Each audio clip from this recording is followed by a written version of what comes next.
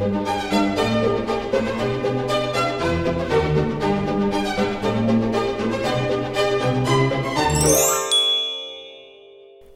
och välkomna till Kungligt.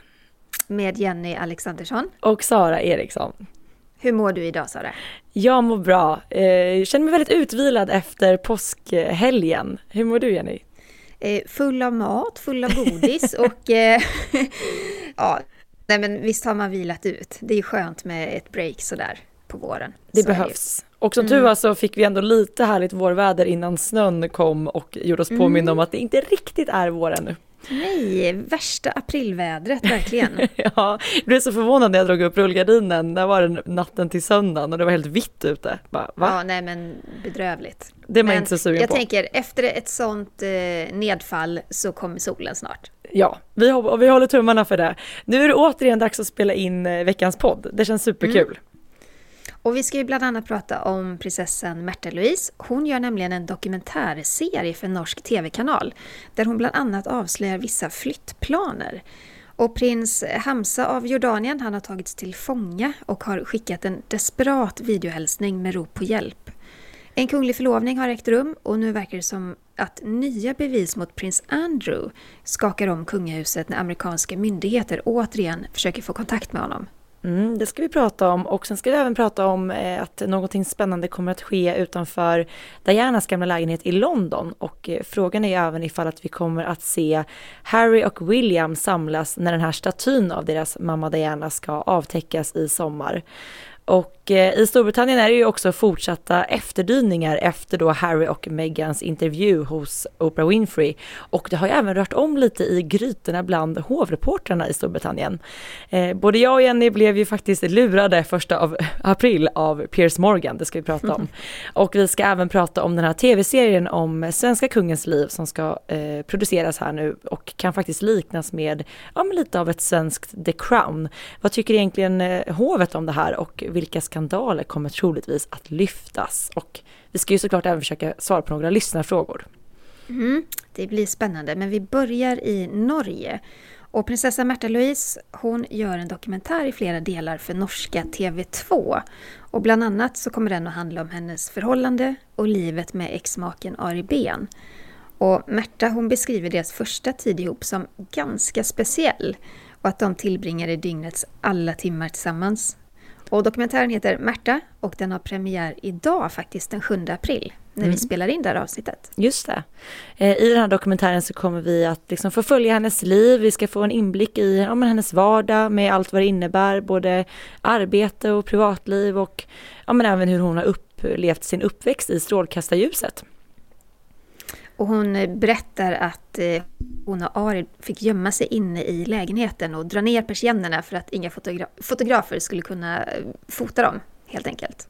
Ja, och det pratade du och jag lite om innan, Jenny, att du kommer ihåg den där tiden när det var ett riktigt sånt pådrag kring Märtha Louise och Ari Behns. Ja, men det är ju alltid det inför nya kungliga par. Så har det ju varit kronprinsessan och prins Daniel, Mette-Marit och Håkon och verkligen då Ari Behns och Märtha Louise. För Ari Behns var ju en känd person redan när han träffade Märtha Louise och var lite ifrågasatt och sådär. Så att jag tror många tyckte det var väldigt spännande, hela den historien med deras kärlek.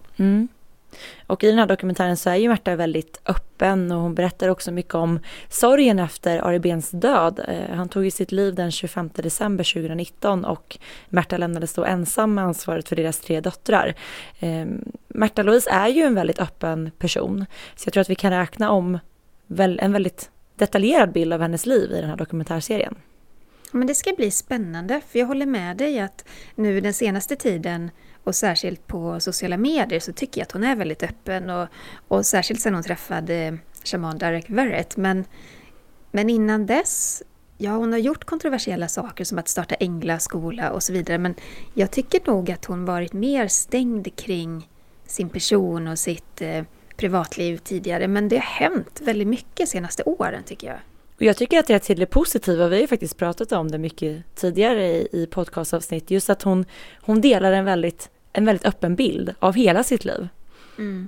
Ja, men i februari i år då pratade du och jag, Sara, om här i podden att prinsessan Märtha Louise faktiskt under en intervju hade pratat om en eventuell flytt till USA och till sin pojkvän. Och det hade också varit snack om att shaman Derek Verrett kanske kunde tänka sig flytta till Norge. Men att han faktiskt kände sig illa behandlad i Norge, och det var ju rätt mycket kontroverser mellan honom och norrmännen. Och han fick ganska mycket kritik, så han hade bestämt sig för att han vill inte bo i Märtha Louise hemland. Men nu då, i samband med att man gör release för Prinsessan Märtha Louise dokumentär, då får hon den här frågan igen om hon kan tänka sig flytta till USA. Och då säger hon säger att hon har beslutat sig för detta, hon bekräftar det. Det kommer bli en flytt till USA, och hon kommer också ta med sig sina 3 döttrar dit. Men när flytten blir av, det är ganska oklart, vi är mitt uppe i en coronapandemi. Och hon säger också att hon kommer såklart behålla villan i Lommedalen, för att hon behöver ju också ett ställe att komma till med barnen när hon besöker Norge. Och besöka Norge kommer hon göra ofta, säger hon. Ja, och Märtha vill ju som sagt då bosätta sig i Los Angeles där pojkvännen Derek bor och har bott i många år. Och på grund av den här pandemin som vi befinner oss i så har ju faktiskt Märtha och Derek inte sett så mycket under det här året. Senast nu var ju vid jul då Derek besökte Norge.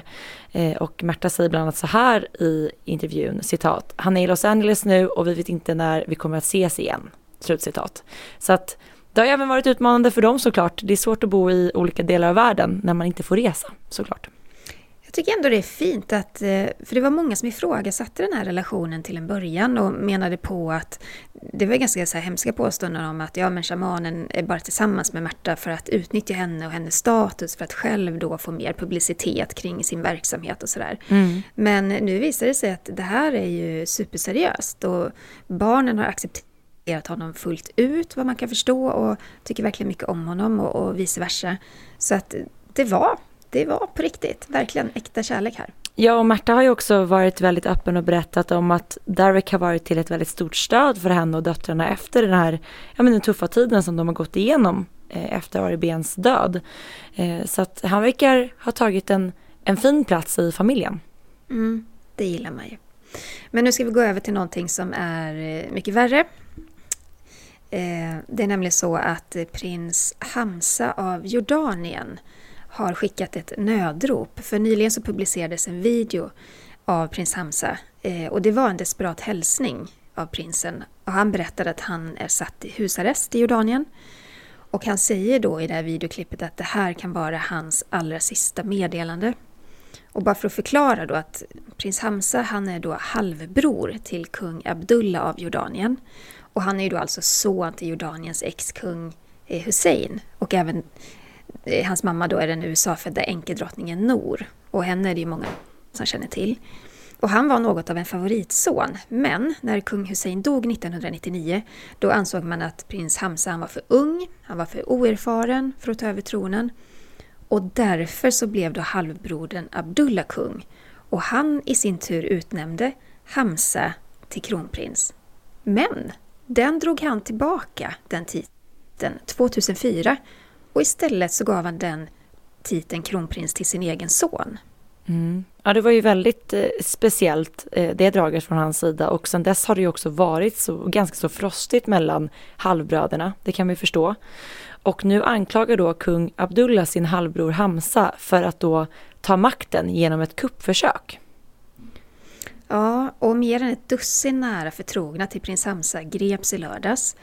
Jordaniens utrikesminister och vice premiärminister Ayman Safadi, han sa på söndagen att underrättelsetjänsten hade stoppat ett kuppförsök på planeringsstadiet. Och han påstod att Hamza hade samarbetat med utländsk regering för att destabilisera kungadömet. Och det här uppger många brittiska källor, till exempel The Guardian. Och Safadi hävdade också att en man med koppling till utländska spioner hade kontaktat Hamzas fru, prinsessan Bashma, för att flyga henne ut ur landet. Ja, och då i söndags så nåddes ju också världen då av prins Hamzas desperata meddelande via ett videoklipp. Det är då en 6 minuter lång video där han uppger att han sitter då i husarrest i sitt hem, och via sin advokat förmedlade han då filmen till brittiska BBC. Och han säger i den här videon att han vill förtydliga att han inte deltar i någon konspiration eller skamlig organisation eller utlandsstödd grupp. Och han säger att det alltid hävdas så i Iranien när någon talar ut, att det är det man trycker på då. Och han riktar då skarp kritik mot sin halvbror kung Abdul och säger att, citat, han är inte ansvarig för regeringens sammanbrott, för korruptionen eller för en inkompetens som varit förhärskande i vårt styre de senaste 15-20 åren och har blivit värre det senaste året, slutcitat. Det är ganska skarpa ord. Det är ganska skarpa. Han kallar liksom dem för en inkompetent styrelse i 15-20 år. Ja, och att regeringen har liksom ett sammanbrott och att han inte är ansvarig för det. Ja, han säger också i det här videoklippet att nu har det kommit till en punkt där ingen kan uttrycka sin åsikt om någonting utan att bli förföljd, gripen, trakasserad och hotad. Och han berättar vidare att en högt uppsatt militär kom hem till honom på söndagsmorgonen och då fick han veta att han får inte lämna sitt hem. Han får endast umgås med sin familj, inte använda Twitter, inte kommunicera med andra människor. Och hans telefon stängdes av och även internet. Ja, så att den här videofilmen då, den spelades ju in via en satellittelefon. Och prins Hamza säger i videon att det här är hans sista sätt att försöka kommunicera. Och att även satellittelefonen kommer att stängas av så att det här förblir hans sista meddelande. Och det är en väldigt speciell situation. Prins Hamzas mamma då, drottning Noor, hon är väldigt aktiv på Twitter. Och hon skrev ganska snabbt något slags försvarstal kan man väl säga för sin son och hans vägnar. Hon skriver så här, citat: ber för att sanning och rättvisa ska segra för alla oskyldiga som fallit offer för detta elaka skvaller, slutcitat. Och då kan man ju liksom se på omvärlden vad som händer kring det här. Och faktum är att de flesta länder, de har ju ställt sig då på kung Abdullahs sida. Samtidigt är det experter som menar att det är omöjligt att genomföra en kupp om man inte har militären med sig. Och det har inte prins Hamza. Och andra menar då att kung Abdullah han fick nog då när prins Hamza antydde att han skulle kunna vara ett alternativ till tronen. Så att det här är ju en maktkamp och som säkert har pågått ganska länge tills då kung Abdullah bestämmer sig för att agera helt enkelt. Men frågan är vad som blir liksom nästa skede i det här. För att nu sitter han då i husarrest. Han kan inte kommunicera med omvärlden. Vad som blir nästa steg, vad som kommer att ske. Det kommer vi givetvis att hålla koll på och hålla er uppdaterade om här i podden. Absolut. Vi går över till någonting mycket trevligare. För i veckan så fick vi glädjande kärleksnyheter. Det luxemburgska hovet meddelade att prins Louis av Luxemburg, han har förlovat sig med juristen Scarlett Lauren. Nu har jag problemet efternamnet. Serge. Kanske? Sirgui. Jag tror man säger som nästan Sirgui. Scarlett Lauren Sirgui. Ja, fint. Bra. Det är det här med namn. Jag är på din sida. Det brukar vara jag som håller på så här. Ursäkta. Prins Louis, han är i alla fall, så alla vet, han är storhertigparet Henri och Maria Theresas yngsta son. Och han har varit gift tidigare med Tessie Anthony, som han träffade under ett besök i Kosovo, där Tessie då var en del av en fredsbevarande styrka från FN. Just det, och de fick ju ett barn tillsammans innan de gifte sig, och i samband då med giftermålet med Tessie så gav ju också Louis upp sin arvsrätt till tronen. De separerade dock 2016 och har sönerna Gabriel och Noah tillsammans. Och i ett pressmeddelande från hovet så skriver då storhertigparet att de här båda sönerna glädjer sig åt beskedet. Och vi såg även hur exfrugan då Tessie delade ett grattis på Instagram via Instastory i samband med att deras förlovning blev offentlig. Ja, för hon har ju också träffat en ny man, en affärsman, som hon ganska nyligen också förlovade sig med, har jag för mig. Eller i alla fall gick ut med att hon hade en relation med. Så att det känns ju ändå som att de här två, prins Louis och Tessie, de var ju så unga när de träffades. Och det är klart att det var väldigt mycket rabalder när de också fick barn innan de gifte sig. Och det var ju därför som Louis då avsade sig arvsrätten till exempel. Men det är så himla fint att se att det händer bra saker. Även om man separerar och skiljer sig så har båda då hittat nya kärlekar helt enkelt. Det är fint. Det är härligt. Vi gillar ju kärleksnyheter. Det är alltid trevligt. Det gör vi. Ja. Vi kastar oss ju mellan ämnen här i podden. Och nu ska vi över mot, rikta blickarna mot Storbritannien och prins Andrew. Det var faktiskt ett tag sedan vi pratade om Andrew nu, eller hur är ni? Han har ju hållit sig lite under ytan kan man väl säga. Minst sagt, med all rätt också. Ja. Med tanke på vad som pågår. Ja, för just nu pågår en rättsprocess mot Ghislaine Maxwell. Och om ni känner nog till det, men hon var flickvän till den här pedofildömde Jeffrey Epstein. Och Epstein, han var ju miljardären och affärsmannen som utnyttjade unga kvinnor och även minderåriga i en väldigt trasslig härva tillsammans med andra framstående personer inom näringslivet, politiken och inom den brittiska kungafamiljen.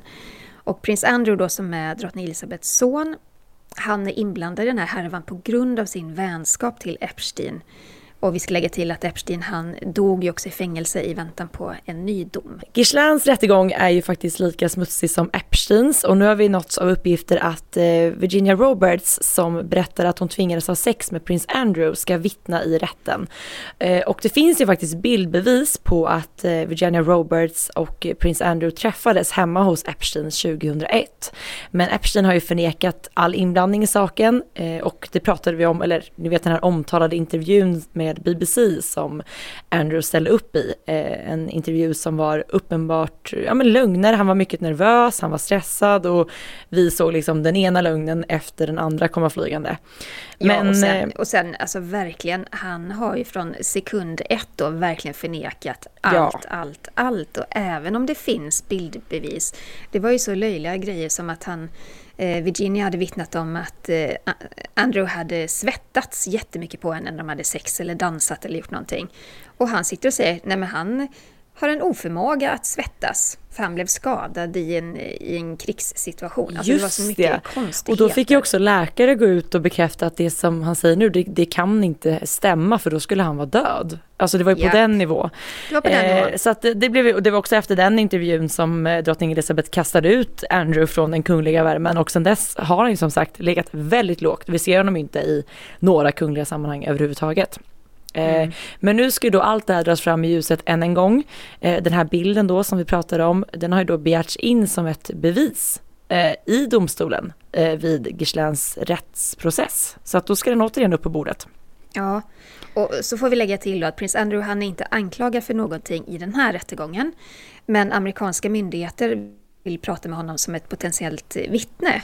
Och det är ju så att FBI och myndigheterna, de har ju försökt få tag på prins Andrew till samtal tidigare, flera gånger till och med. Och i den här intervjun med BBC som prins Andrew gjorde i november 2019, när han var nervös och ljög, jajamän, då sa han ju att han gärna samarbetar med FBI. Men ännu har ju någon sån intervju eller samtal eller kontakt inte skett, så vitt vi vet i alla fall. Nej. Och den här rättegången då mot Ghislaine Maxwell, den ska starta i juli. Så vi följer det också och ser vad som händer helt enkelt. Visst var det någonting också, det vet jag att vi pratade om tidigare eller länge sedan här i podden, någonting med att man efterlyste Andrew på en reklam på en skolbuss, eller minns jag fel? Ja, var det nej, du minns helt rätt, för att det var advokaten till, det kan antingen ha varit Virginia Roberts advokat eller någon av de andra kvinnornas advokat. De blev så irriterade på att prins Andrew satt och ljög om att han ville ställa upp och prata med FBI. Och FBI kontrade hela tiden med att de har fortfarande inte hört ett ljud ifrån prins Andrew. Så då tejpade de tapetserade en hel stor skolbuss med bilder på prins Andrew. De skrev så här: "Have you seen this man? Contact FBI" eller något sånt där. Och så körde de runt med den i London. Och jag menar, jag kan tycka att det var ju ett väldigt effektivt sätt liksom att få uppmärksamhet till det som pågår. Jag tror inte att prins Andrew var lika road. Nej, jag tror inte att det var någon kanon-PR för brittiska hovet som då hade varit i den här Andrew-stormen och fortfarande är, ska sägas. Nu dras det ju här återigen upp till ytan med all rätt och vi får väl se nu om Andrew faktiskt kommer att komma till tals. Det kan man tycka är på sin plats. Ja, han borde ta sig i kragen och faktiskt ta kontakt med FBI. Berätta vad han vet. Det är dags. Det är dags. Den statliga myndigheten English Heritage meddelar nu att de planerar att placera en så kallad blå platta utanför Dianas lägenhet vid Colon Court i London. Det är den här lägenheten som Diana bodde i tillsammans med, tror jag var 3 tjejkompisar innan giftermålet med Charles 1981. Och har man sett den senaste säsongen av The Crown så har man ju fått också se en del av den här lägenheten. Ja, men just det. Ja. Och den här blå plattan, eller blue plaque som den kallas, det är en skylt som placeras på en offentlig plats i Storbritannien eller någon annanstans för att hylla och tydliggöra länken mellan platsen och en berömd person. Det blir som en historisk markör helt enkelt. Och det är English Heritage som tar hand om och värnar om historiska byggnader i Storbritannien. De har såklart uttalat sig. Vad har de sagt, Sara? Ja, men det är ju då intendent då Anna Eves som säger att de tror att den här hyllningen kommer att uppskattas av allmänheten. Så säger hon så här, citat: Diana var en inspiratör och kulturell ikon för många och hon ökade medvetenheten om frågor om landminor och hemlöshet och hjälpte till att avstigmatisera sjukdomar som HIV, spetälska och psykisk ohälsa, slutcitat. Och jag håller med henne. Jag tycker att det är viktigt att man hyllar Diana och det är ju kul att man kanske påminner om vad Diana faktiskt ledde sitt liv innan hon slussades in i den här kungliga världen. Och i år så skulle Diana fyllt 60 år och det gör det ännu mer passande, tänker jag, att placera den här blue plaque utanför Dianas tidigare hem. Ja, och det här året då, i och med att Diana skulle ha fyllt 60 år, så kommer det ju ske lite andra typer av hyllningar under året. Vi vet ju, vi har pratat om det förut, att ett monument kommer att resas, eller en staty till Dianas minne utanför hennes andra hem då, vid Kensington Palace där hon också bodde. Och den ska då resas till hennes minne. Och det här är någonting som både William och Harry, alltså hennes söner, ligger bakom och var väldigt på om att de vill att det ska finnas en staty av deras mamma där. Och tanken är ju att den ska avtäckas på Dianas födelsedag den 1 juli. Och troligtvis blir det väl också första gången som Harry och William kommer att träffas då efter den här omskakade tiden. Framförallt då efter den här omskakade intervjun som de gjorde hos Oprah. Ja, och Harry och William, de har ju varit delaktiga i processen och har i nära samarbete med skulptören Ian Rank Broadley samarbetat och godkänt hans arbete med statyn helt enkelt. Det är klart att det är viktigt att det blir som de har tänkt sig. Det är ändå deras mamma som ska stå som en stor staty utanför hennes hem. Så där vill man ju såklart vara med i detaljerna. Det är känsligt med det där oavsett. Jag kommer ihåg när jag var på det här vaxkabinettet Madame Tussauds i London, där man har då hela kungafamiljen finns ju såklart i Storbritannien, och då var liksom Diana bortflyttad från övriga kungafamiljen och stod liksom som ensam i ett hörn inne på Madame Tussauds. Och jag kommer ihåg när jag var där hur liksom alla besökare blev väldigt upprörda över det här. Men har de inte flyttat på prins Harry och Meghan också? Jo, visst har man läst det någonstans. Att de också är bortplockade från kungafamiljen. Då kan vi hoppas att de nu är placerade bredvid Diana. För jag tyckte det var så hemskt att hon stod där helt ensam. Ja, man kan säga så här, de är lite snabbare på Madame Tussauds än vad de är på brittiska hovet, som fortfarande har kvar Harry och Meghan på sin hemsida som en del av kungafamiljen. Ja, där går det lite saktare, men Madame Tussauds hinner flytta runt och tydliggöra vad det är som gäller, men inte brittiska hovet. Nej, men Sara, det här leder oss in på veckans Harry och Meghan.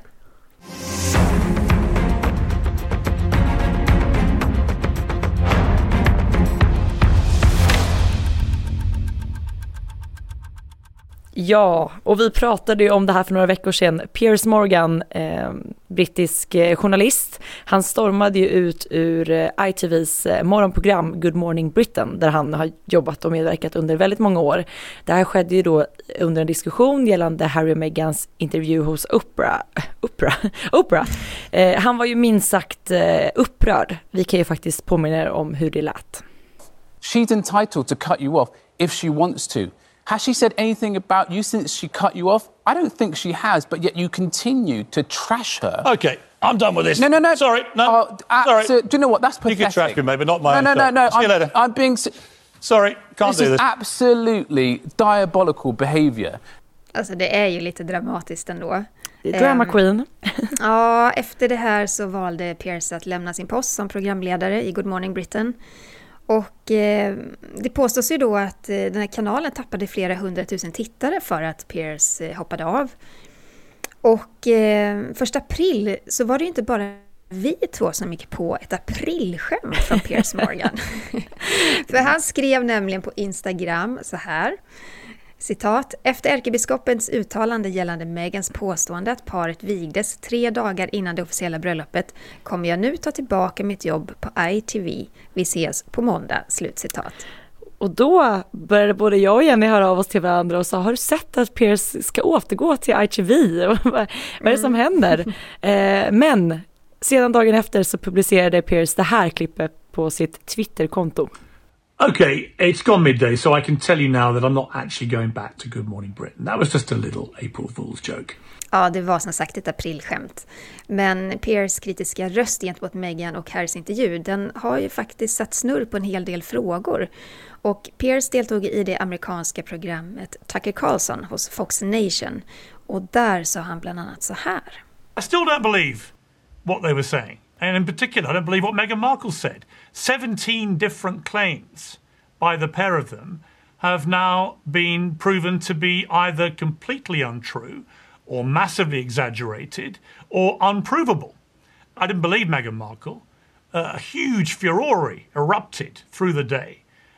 I was an outrage. I wasn't allowed to have an opinion. Han har ju väldigt mycket åsikter, den där mannen, både för- och nackdelar givetvis, och det här som man nämner gällande Harry och Meghans lögner och överdrifter hos Oprah, det har ju faktiskt vi också pratat om i tidigare avsnitt, så att är du som lyssnar intresserad av att höra mer om det så kan ni lyssna på avsnittet som heter Sprickan mellan Harry och William växer. Det publicerade vi den 19 mars. Där redogör ju vi faktiskt för vad som är sant och falskt i den här intervjun. Mm. Det kom också en nyhet kring Harry och Meghan att nu vet vi faktiskt vad deras första tv-serie för Netflix kommer att handla om. Och det är en dokumentär i flera delar som fokuserar på krigsveteraner som ska tävla i Invictus Games i Haag 2022. Och serien heter Heart of Invictus och den kommer även följa människor som är med och organiserar tävlingen, alltså inte bara de som är med och tävlar. Och samt prins Harry som ju grundat Invictus Games Foundation. Och Harry, han är då exekutiv producent för serien och kommer som sagt även att synas framför kameran. Det här var ju spännande men lite milt också, eller hur? Ja, alltså han säger så här i ett uttalande, prins Harry, att sedan det allra första Invictus Games 2014 vet vi att varje deltagare i tävlingarna bidrar på sitt eget exceptionella sätt till en mosaik av motståndskraft, beslutsamhet och problemlösning. Och jag kan väl känna att det kanske var lite förutsägbart och väldigt ofarligt och väldigt, det är inte alls kontroversiellt på något sätt att göra en sån här tv-serie. Frågan är liksom, hur många tittare kan den få? Tittar folk för att det är just Harry och Meghan som har producerat det här, eller kan det vara, finns det en story där som är spännande och fängslande? Och kan de följa upp? Jag menar, vad hände till exempel med deras podcast som de slog på stora trumman med på Spotify? Det skulle vara en fantastisk podd och den skulle komma regelbundet 2021. Men än så länge, hjälp mig här nu Sara, än så länge så har det väl bara varit ett enda premiäravsnitt och det var i december förra året. Ja, precis. Och det var ju också det har vi också pratat om här i podden, och man fick höra Archies röst där nej, det var i teasern kanske, men det var ett avsnitt där de bjöd in olika gäster som sagt, och det var också pratat om. Men därefter så har vi faktiskt inte sett något mer avsnitt publiceras, så att jag vet inte om det har klingat av lite eller vad som har hänt där. För att som du säger, det var ju verkligen stort att paret skulle starta podd. Och ja, men som jag fattade skulle det vara någonting som skulle släppas kontinuerligt. Ja men verkligen. Men vad tror du om den här tv-serien då? Ja, alltså som du säger och inne på så känns det som att den kanske kommer få ganska så stor uppmärksamhet just för att det är parets första, och vi kommer ju absolut vara intresserade till exempel hur mycket privat som sipprar igenom och vad man faktiskt får se av paret själva. Kanske är det smart av dem att börja lite så här lugnt och sansat. Sen får vi se kanske vad de har för planer framöver med Netflix. Som vi förstått så är det ett ganska så stort avtal som sträcker sig över en lång tid, så att det här är nog inte det må vara det första, men det är inte det sista de gör för Netflix. Nej, och det följer mycket det uttalande och liksom den programförklaring de gav också i samband med att de berättade att de har ett avtal med Netflix, att det skulle vara just att de skulle så här, belysa och ge röst åt människor som inte kanske hör så mycket i vanliga fall i det offentliga och sådär. Så att visst, jag förstår det absolut. Det ska bli spännande att se. Men jag tror att drottning Elizabeth sätter sig till ro på Windsor Castle och tycker att det är skönt att det inte är något mer dramatiskt som ska publiceras på Netflix. För att det vet man ju faktiskt inte vad de har haft i åtanke. Nej, men samtidigt så kom det ju också den här nyheten att Netflix har då fått rättigheterna till den här intervjun med Diana som sändes, var det 97? Ja, du menar den här Vi var 3 i äktenskapet intervjun? Ja, aha, den ska Netflix då kunna ha rätt att visa framöver. Och det är ju också lite kontroversiellt. Ska man visa den igen just för att det nu är fokus på kungligheter och Harry och Meghan och det är spännande. För det var ju en intervju som fick otroligt mycket uppmärksamhet. Det var ju egentligen då Diana erkände utåt sett att de alltid har varit 3 i relationen och att Camilla Parker Bowles alltid har varit en del av deras äktenskap. Det fick ju det var ju som en bomb faktiskt som slogs ner när den där intervjun sändes. Ja, och alltså nu i år så har det varit mycket diskussioner kring hur var det BBC som gjorde den? Ja, jag har för mig att det var BBC. Hur de fick Diana att ställa upp på den här intervjun. Att det pratas väldigt mycket om att journalisten hade presenterat material för henne som inte var riktigt sanningsenliga. Men det handlade till exempel om att visa kvitton och sånt som fick Diana att tro att någon i hennes närhet läckte detaljer om hennes privatliv till omvärlden. Och att det ska vara på det sättet då som hon har gått med på den här intervjun. Det är någonting som har lyfts i år, ja, precis. Jag tror att hennes bror också har varit inblandad i det här. Han var jättekritisk. Ja, precis. Ja.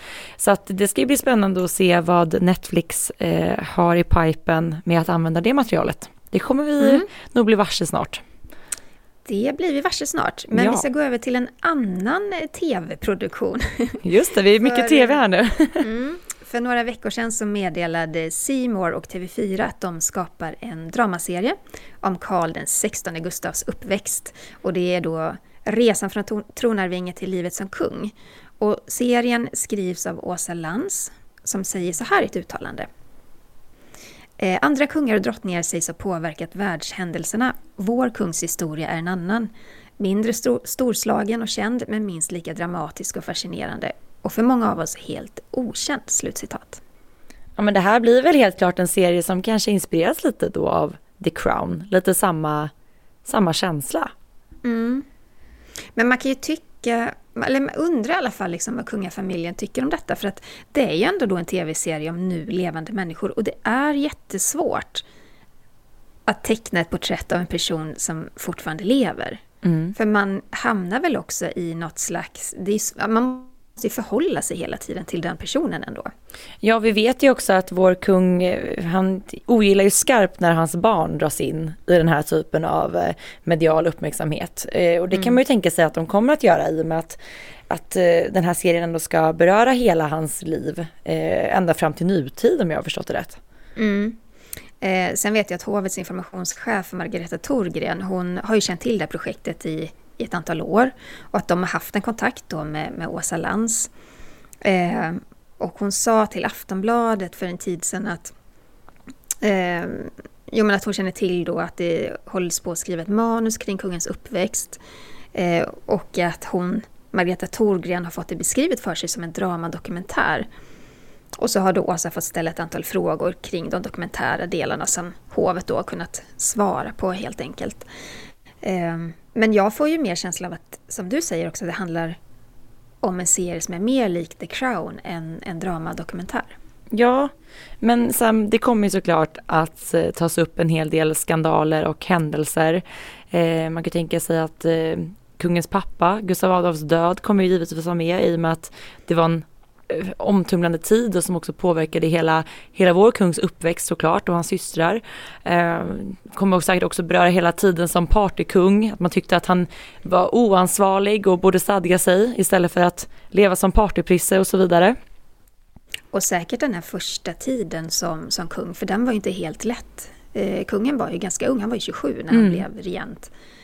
Men också tänker jag det här mötet med drottning Silvia Sommerlath då på den tiden under OS. hemlighetsmakeriet och men att de blev påkomna på bensinstationen på Öland när den här berömda bilden tog när de satt i kungens sportbil. Just det.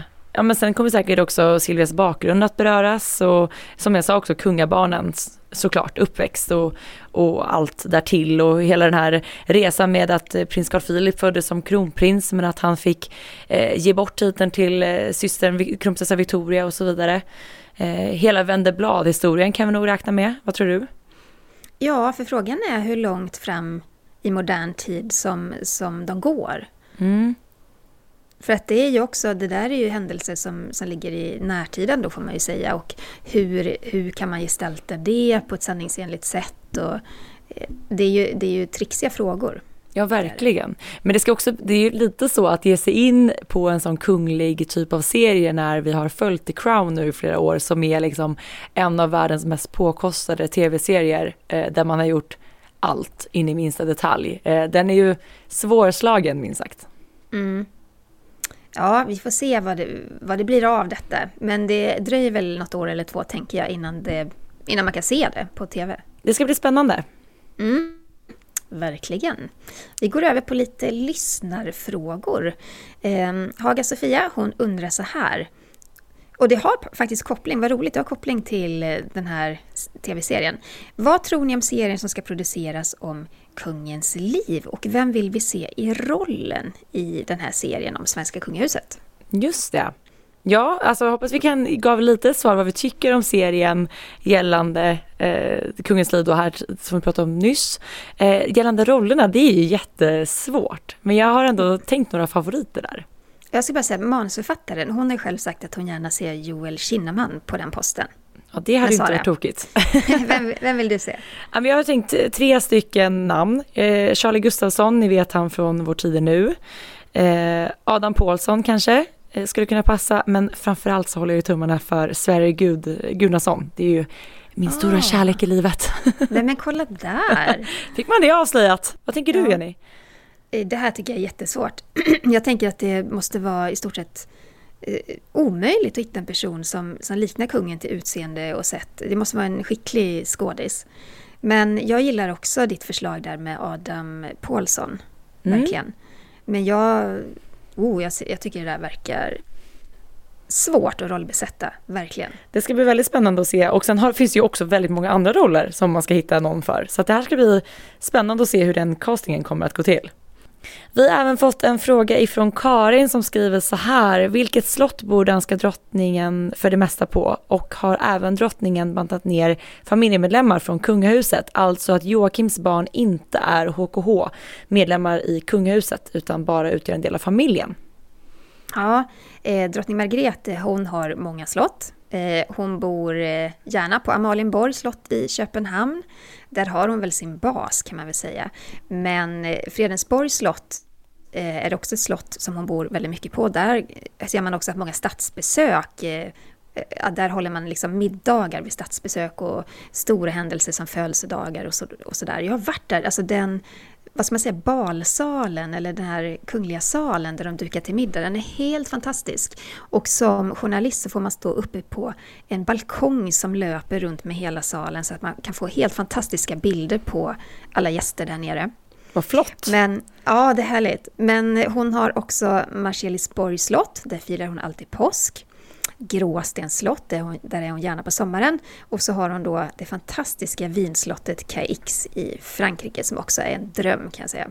Det är inte dåligt med det pampiga hem hon besitter. Nej, och när det gäller prins Joakim så är det så att prins Joakim är hans kungliga höghet prins Joakim.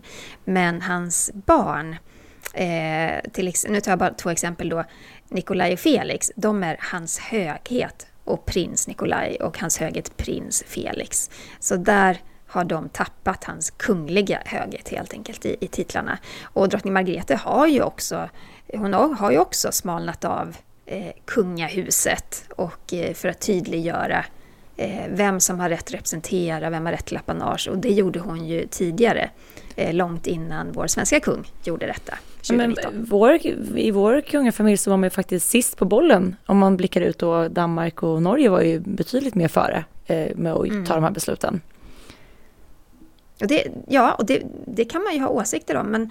Men där var det ju också så att kungen kanske blev lite jagad, fick lite eld i baken av att man förberedde ett beslut kring detta, liksom ett regeringsbeslut kring detta, att titta på det här med apanagefrågan och även flaggdagar skulle man titta på. Just det. Det tror jag inte, det är inte riktigt utrett än just det med flaggdagar, men då gick ju kungen lite i förväg och tog beslutet själv att kapa grenar. Så det var väl smart av honom, tänker jag. Låg lite i framkant där. Ja. Vi har en fråga från Monica som skriver så här. Hej, så intressant att lyssna på er podd. Jag har nu tittat på hela serien av Atlantic Crossing. Mycket intressant historia om kronprinsparet Märtha och Olof av Norge under andra världskriget. Men stämmer det att kronprinsessan Märtha hade en kärlekshistoria med president Roosevelt? Hälsningar Monica. Jag har också kollat på Atlantic Crossing. Jag tycker att det är en väldigt bra serie. Jag tycker dock att den var allra bäst i början, de första avsnitten. Sen tycker jag att den klingade av lite mot slutet. Men det är fantastiskt att se hur de har kastat de här karaktärerna, hur de har liksom gjort det här med kläder, mode, smycken. Jag tycker att den är väldigt välgjord, hela serien. Det är ju som sagt ett drama. Serien har ju fått också väldigt mycket kritik för att då inte stämma överens med den faktiska historien. Och så är det ju alltid, det är samma kritik vi ser inom The Crown, och förmodligen kommer vi höra samma toner när det gäller den här svenska tv-serien och den här serien Drottningarna på TV4. Det är alltid så, det är svårt att skapa en serie som är baserad på historiska händelser och ändå få till det där dramat som man vill ha. Det ryktas ju om att kronprinsessan Märtha hade en kärlekshistoria med presidenten, men vad som är 100% sant eller inte, det kan inte jag riktigt svara på. Och i Atlantic Crossing så tycker jag att man har gjort det ganska subtilt. Man får aldrig se dem kyssas, man får aldrig se dem. Det är ju ingen intim relation så i den serien. Nej, vet ni mer, ni som lyssnar? Berätta gärna. Gör gärna det. Men som sagt, det är en väldigt bra serie. Jag tror vi skulle kunna prata lite mer om det. Det finns ju också en väldigt intressant koppling med det här smaragddiademet som Märtha faktiskt fick som en form av pant för att klara sig över till USA. Det skulle vi också kunna prata mer om faktiskt i ett avsnitt. Det lovar vi att göra. Ja. Sen måste jag få läsa upp ett mejl som kom som är så himla fint från en kvinna som heter Lotta. Och hon vill bara dela med sig av en rolig historia. Och skriver så här: Hejsan, jag har börjat lyssna på er podd och ligger typ 1 år efter, men tycker det är mycket kul att höra saker jag inte visste sedan innan. Min nästa dotter på 23 år skrev brev till kungen när hon var cirka 5 år och skickade teckningar. 2 gånger gjorde hon det och 2 gånger fick hon svar, och dessa är nu inramade och hennes kära ägodel idag. När vi för 12-13 år sedan var på Soliden för att fira prinsessan Victorias födelsedag, så hade äldsta sonen, som idag är 19, bestämt att han skulle ha ett vitt linne med Spiderman på. För enligt honom var det snyggaste han hade. Han höll sig ren i flera timmar, men typ en halvtimme innan prinsessan kom så tappade han sin glass rakt på magen. Nej. Och självklart så kom Victoria fram till oss och pratade med vår hund, som var helt ointresserad av allt ståhej. Hon klappade sonen på huvudet och sa att han hade ett väldigt fint linne på sig. Och att smutsiga barn är lyckliga barn. Tro mig att detta har han använt emot oss i alla år efter det. För han och hans kompis och kronprinsessan tycker samma. Jag tänkte bara att detta var lite rolig info då ni pratat mycket om hur vår kronprinsessa är som person. Och jag ville bara säga att jag förstår precis vad ni menar. Så himla fin. Vad kul att ni delar med er av så här, era historier. Det får ni jättegärna göra med. Det är ju superhärligt för oss att få ta del av dem. Ja, men visst säger det mycket om kronprinsessan. Ja, men det gör det verkligen. Hon är ju väldigt, kan man säga, mänsklig och genuin. Och man hittar alltid någonting att prata med vår kronprinsessa om. Hon är väldigt enkel på det sättet. Verkligen, det håller jag med om. Skicka gärna in fler historier till oss och även fler lyssnarfrågor. Vi blir jätteglada när ni är otroligt engagerade, alla ni som lyssnar. Ni kan skicka dem till kungligt med Aftonbladet. kungligt@aftonbladet.se. Ja, skicka gärna frågor dit. Ja, och glöm inte att följa oss på sociala medier. Instagram, var hittar man dig där, Jenny? Där finns jag under namnet Kungligt med Jenny. Och du då, Sara? Royalistan.se. Och sen vill vi gärna påminna om att ni kan prenumerera på vår podcast genom att trycka på prenumerera-knappen, så missar ni inget avsnitt. Och man kan även ge podden betyg och lämna ett omdöme. Det tycker vi är härligt om ni vill göra det. Gör det. Och tack snälla för att ni har lyssnat idag. Ha en trevlig helg. Hej då! Hej då! Du